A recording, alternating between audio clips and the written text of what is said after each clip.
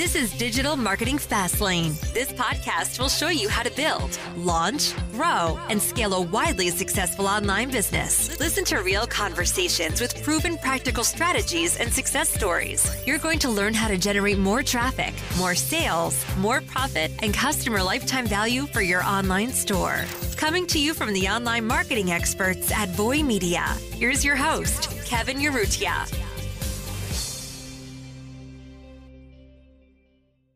Hey everyone, it's Kevin Urrutia here. All right, this is Eric Philippou with the Voy Media Podcast. So today we're going to be talking about 6 mistakes we see brands make regarding specifically creatives. Creatives are one of the most important parts of advertising. It's the thing your audience actually sees. The first thing they see about your brand is the creative. So if you're not doing well there, they're just never going to see you or even acknowledge you. We see 10,000 marketing messages a day. You probably can't even recall 1 or 2. That just goes to show you how important creative is. You have a very limited window to reach people. So yeah, basically the first mistake and the most common thing we see when we audit hundreds or thousands of accounts, basically what we see, the first mistake is volume.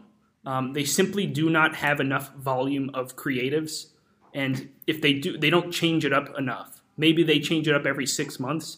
It's completely unacceptable. You have to be changing it up basically as they perform in campaigns.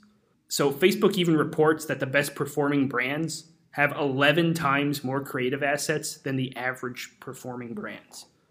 Creative volume is super important. We tell brands that they basically need to be like a creative studio in-house or hire an agency that's going to keep pumping out new creatives for them. They really need to increase that. Mm-hmm. The second thing that we've noticed is brands that just don't have any user-generated content or UGC. UGC is great because it's free content essentially that you can get from your customers, and then really what you want to do for them is incentivize them with an email funnel, offer a discount in order to get that testimonial. And of course, this helps build credibility and trust, because now customers will know that they're not going to be the first ones buying it, and there's other hundreds of people out there that have been using the products. Another way to get this sort of UGC content is by just creating a Facebook group. A Facebook group is great because it allows you to connect with your customers, but also gives you great content for you to use in your ads and even your product pages.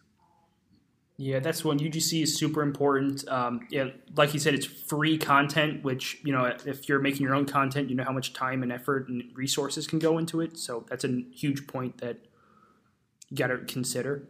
Number 3 is playing it too safe. So with your creatives, you have to stand out, especially in niches where you have a lot of other options, competition. The consumer has a lot of other options. So one way to do this is just to be polarizing. One example I hear is leggings, for example. There are a lot of stores who want to start selling leggings. It's a saturated market, so it's really hard to break into. But if you take a polarizing angle, like maybe something like plus size or body confidence, polarizing topics related to the niche, people will start listening. Yep, and then another great example is just highlighting in your creatives is highlighting you're not highlighting the correct points. So usually what we see brands are doing is just highlighting the wrong points or the wrong benefits for their customers.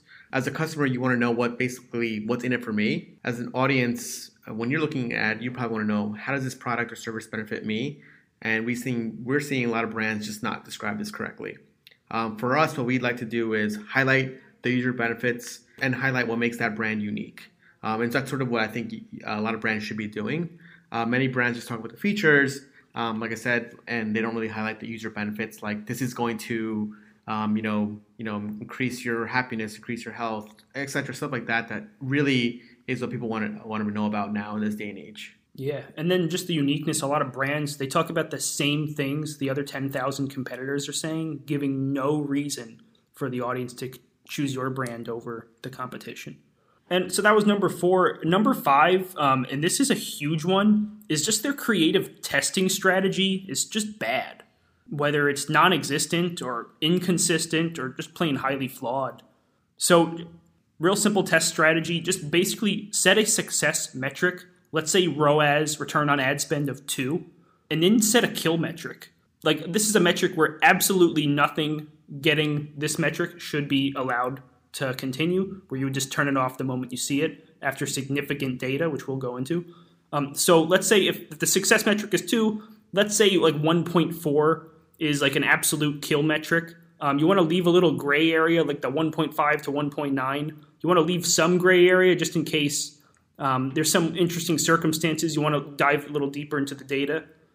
But yeah, basically you set the success metric and you set a kill metric. So then after at least a few $100s of spend, you kill anything below the kill metric. You keep anything at the success metric. And anything in between in that gray area, you kind of keep an eye on or make a call based on the circumstances. You can look at other metrics like the click-through rates and the cost per click, cost per landing page view. These will give you an idea of maybe how it's performing. The add to cart ratio, the add to cart to purchase ratio. Just look at other funnel metrics in general.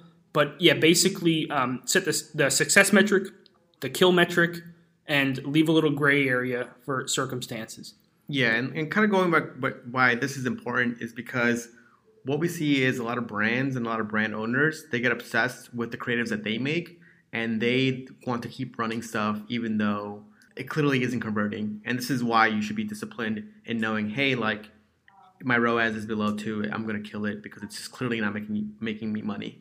And that's something that we see a lot is brands just get obsessed with their images that they make. So this is why it's good to having a partner agency that can help implement the strategy, because for us, it's all about the numbers and metrics and not really about falling in love with that sort of image or video that you've made.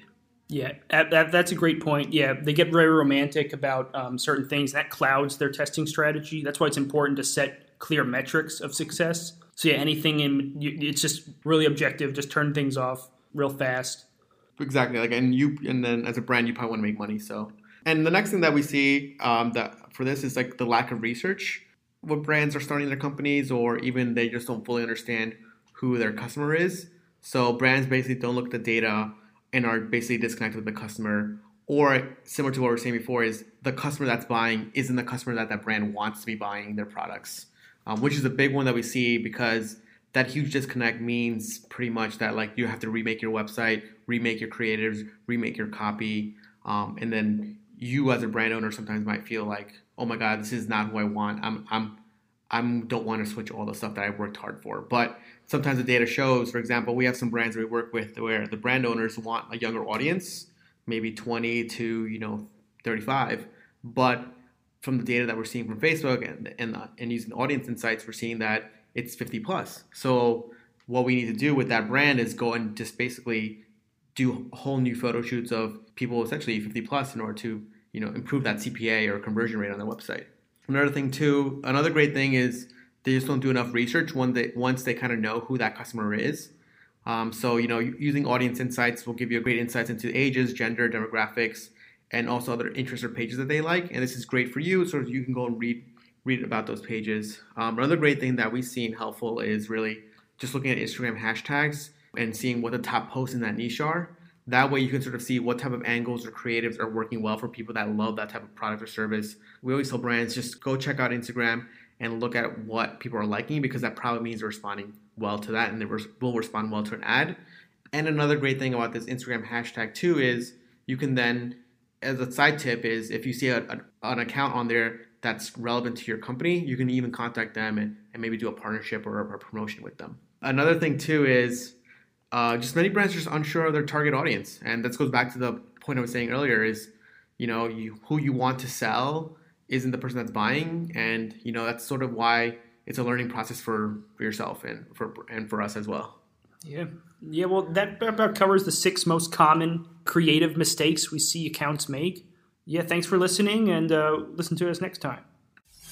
This week's episode of Digital Marketing Fastlane was brought to you by the performance marketing experts at Voy Media. Join us again next time, as we'll be bringing you more tips, techniques, and know-how to make your online business the very best that it can be. If you have any questions, comments, or feedback, we'd love to hear them on Twitter at Voy Media. Thank you.